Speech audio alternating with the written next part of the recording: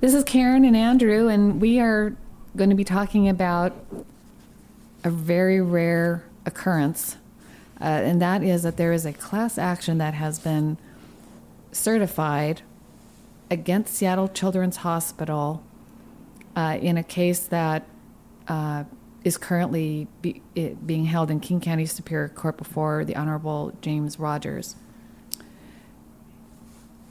Andrew, why don't you introduce yourself? Well, I'm Andrew. I had my headset on completely backwards a second ago because I haven't done this in a while. But yeah, you know, we're excited to have the opportunity to represent these people. It's a class of potentially 87 patients who they had to have what's called prophylactic care or preventative care, antifungal treatment because they were exposed to Aspergillus in the hospital. So this saga started almost 3 years ago. It was 3 years ago. It was 3 years ago, Yeah. around Thanksgiving, 3 years ago. And this law firm, along with John Lehman Law Firm out of Spokane, filed a lawsuit on behalf of numerous child patients, and we did it in the form of a class action. And a class action is normally not brought against hospitals. Yeah. Right? Or in personal injury cases in general. Yeah. Yeah. And the reason is because there's got to be a commonality, and the class has to be a large enough size. And often the uniqueness of what happens to people is so different that you can't have a class. But the class mechanism also is meant to do justice, ultimately. And so I'm going to give a little bit of the background, and then Andrew's going to get into more of the nitty gritty because he is well, you'll hear his role in this case. So we drafted the case and we filed it. It was before then Judge Lum, and it alleged a pattern of failure at Seattle Children's Hospital involving, in particular, the maintenance of its HVAC system, air handling system, that resulted in decades worth of mold and bird droppings and bees and dead rodents and rodent feces and other bad things being left in their air handling system. Yeah, and you know, gaps in filters and homemade filters instead of using appropriate ones, and lack of this and lack of that and lack of really handling it well. This went on since I don't know if it's the 80s, but certainly the 90s. And John Lehman had a case called Patnode many years prior, involving the same thing. A young girl was a patient, was hospitalized, had a surgery, ended up with Aspergillus. And the way that the Aspergillus ended up in the patient allegedly was through surgery, through her open body, in the operating room. And there are other ways and other clients that have since claimed that they got Aspergillus, and Seattle Children's has resolved quite a few claims already against our offices. We still have what's called the pulmonary cases, which are they got it through the air, but not necessarily in the OR itself. I think there's about 18 of those. But then we have this class, and the class is for children that were exposed in a very recent time period, not the 90s and the early 2000s like some of our other cases, but right about the time that Seattle Children's finally announced to the world that they had a problem with Aspergillus, that they hadn't made the linkage to their client patients. So the time frame that we have really dialed into is between, it's technically 2016 to 2019, but it's really in that 2018, 2019 period of time. Yeah, and so around the spring of 2019, I think, is when they realized that there was a problem where they needed to start protecting people who were at high risk, both because of what they were doing in the hospital and also the reason they were doing it. In other words, their underlying condition put them at risk. They were in surgery or some other reason that they were at a high risk of getting Aspergillus in a very serious way. And they begin giving them prophylactic treatment.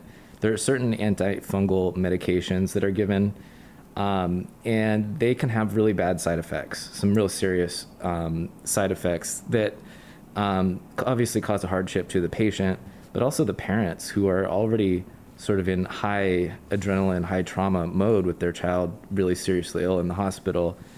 And so they had to do this, unfortunately, because of the hospital creating an environment that involved very, very high risk of Aspergillus. So we did have a trial on part of this issue recently involving a child that had brain surgery.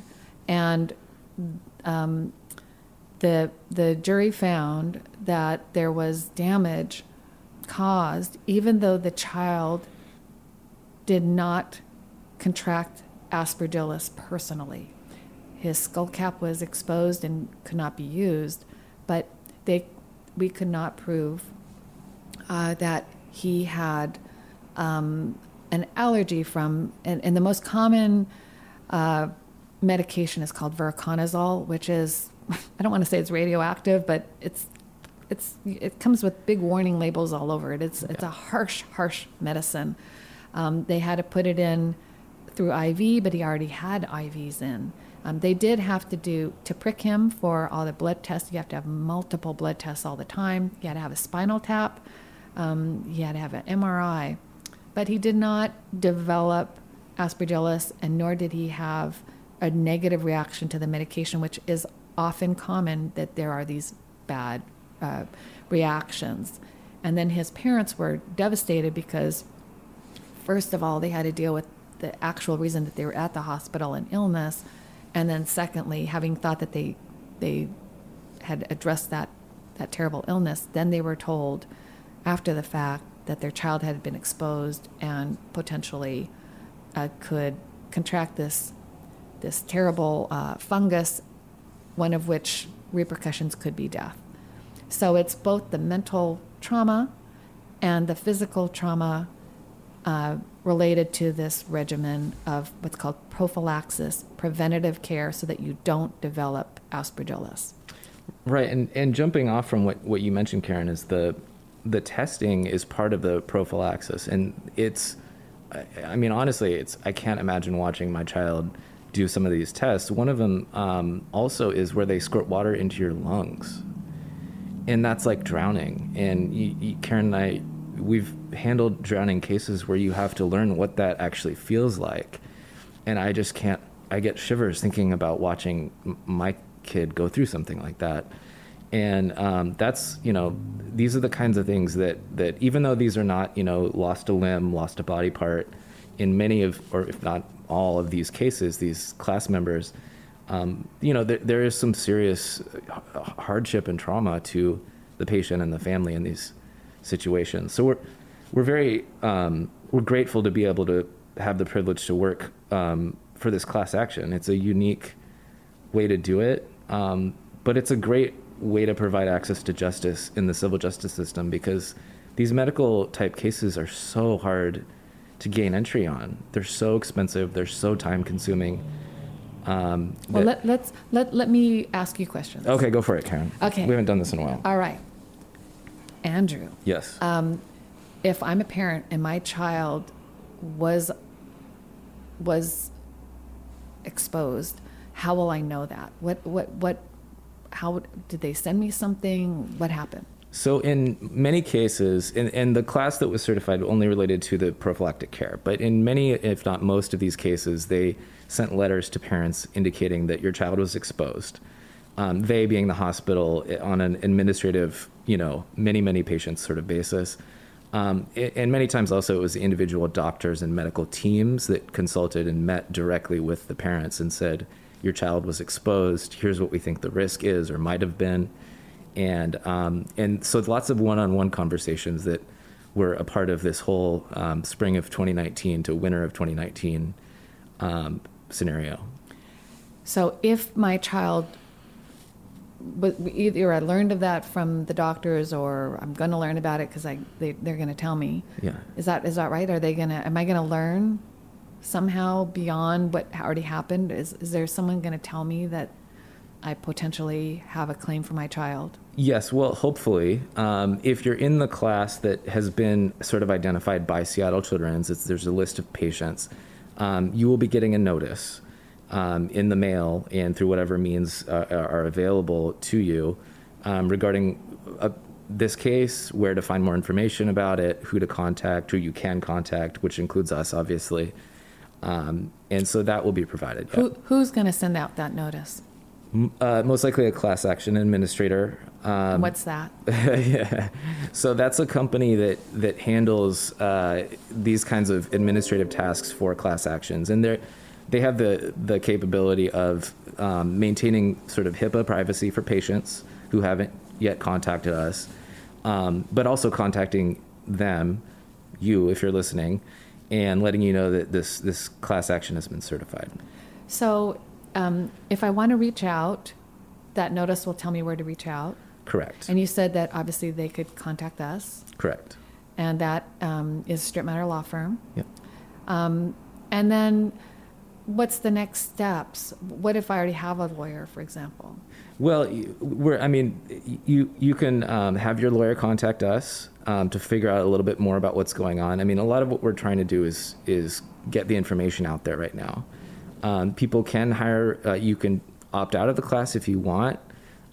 It's been a very long haul to get to this point, and so I think it would be hard to opt out and pursue it on your own. Well, hold on right there. Let's talk about that. Okay. Is that one of the reasons why a class is certified, when you can't really afford to put on a case of your own for the kind of damages that are available to you? Correct. And so That's a leading question. Oh, objection, counsel. It's a very on point question. I mean, the thing that the judge is trying to weigh in a class action is, can we fairly represent these people who aren't here, while at the same time doing justice to this idea that you're getting people into the justice system who otherwise couldn't afford it.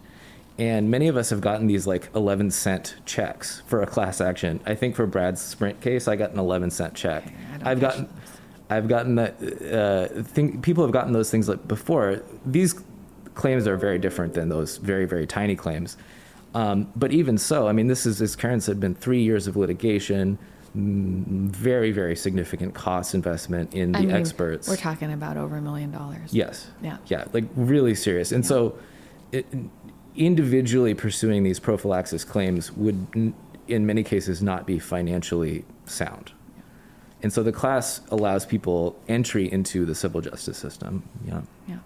Okay, awesome.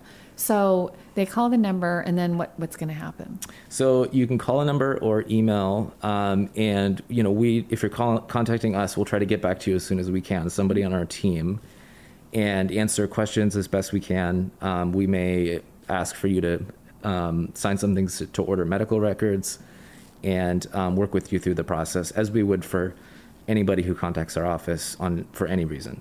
So my child is still under the age of 10. Okay. Do they get the money? That's a very good question. So the children do get money for their own claims, but not right now. They are only, usually what will happen is there'll be appointment of a settlement guardian ad litem, which is an independent lawyer who will evaluate a case and decide where the money should go. So children aren't given a check for, $10,000 or $100,000. It goes into a tuition account or some kind of investment account that's a sound choice. And the idea is to really, it's to compensate for harms and make the best out of a lousy situation that somebody experienced. And really that can make a big, meaningful impact in the future life of the child. Well, I wanted to talk, unless you had something else to talk about, I really wanted to talk in our few remaining minutes on why this is so fantastic for the consumer, for the public. And I'm just going to just tell you, it's taken us, honestly, in the law firm a week to even realize, or 2 weeks to even realize how amazing and special this class action in the order was. And, just to even get to this point, we had a very senior judge, Judge Lum, who heard the first time that we certified it, and he denied our class. But then he never gave up on this class and said, well, kind of gave us a roadmap of, well, maybe if you can fix that class and narrow it and tailor it, there's a chance. And then when he retired, Judge Rogers took over and took an independent but really careful look. The judges, the whole justice system has really been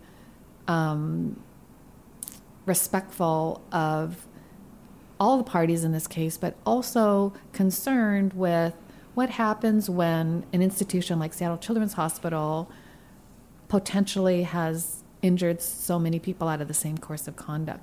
Should we treat them differently than, another business? And I think the answer is here. The answer is in the order. So it's just such a precious right to be able to go to the hospital, have care, and not be subject to something so scary, so potentially devastating because of negligence. This is not an accident. Right. This is a negligence case, meaning that is a preventable harm. Yeah. And they had to have fallen below their own standards of reasonable people in how they managed their premises, in particular in how the management managed their premises for this to even be a cause of action. And I think about, as a parent going into try to get medical care for a kid, like the last thing I'm worried about is this HVAC system poisoning my child. We've been involved in this case for so long that it's like aspergillus. That's a mold. That's a fungus that enters people's body and their lungs. And to just walk in there because of an illness, and we've got COVID and RSV and other stuff going on, but like the HVAC system, it's just hard to imagine. And so I think Judge Rogers' really lengthy order does a lot to explain his decision, and we attach it on our website. Highly recommend. It's really easy. No, it's not really easy reading, but it's important reading. It is. And class actions, people see them all the time on TV, so you think it's like, okay, there's a lot of people, there's a class action, but the reality is the judge has to really consider, can the few represent the many in this case? Yeah. And in personal injury cases, that can be hard because, Judge Lum denied our first class motion because it's too broad. It's too broad, yeah. People had a lot of different circumstances coming into the hospital, how they get the infection over a 20-year period, and so... So were there people that criticized us and said that we were out of our minds for making this case initially? I should have known you'd go there. Yeah. I outside think, the office, lawyers, and inside the office. Yeah, there was a lot of doubt. Okay. What are you doing? Can you do this? It kind of makes sense, but the behavior impacted so many people that I think that justice is being done in allowing us to pursue a class action so that everyone who was affected can have access to the court. Absolutely. And, if you're a lawyer listening to this, I think the lesson is pivot and keep going. Yeah. If there's a wrong, there should be a right. Right. Yeah, that doesn't too. always happen, but so if anybody has any more questions, unfortunately, we're not live, so we can't answer them now. You can send them in, but there will be after the after this case has just been certified. But right now we're working on what's called a class notice. Yep. That has to be. It's first is being negotiated, and then it won't be totally agreed to. Then the court will decide what the class notice will be. That class notice will then go up, and then there will be more information available at that time. That should be imminent, hopefully within this month of January 2023. I would say within a couple months, hopefully. Okay, yeah. I'm always so hopeful. But in the meantime, you can directly look at all the orders and what you need to do and get the basics on our website, for sure. stripmatter.com. For sure. All right. Well, it's great to see you, Andrew. You too, Karen. Over now.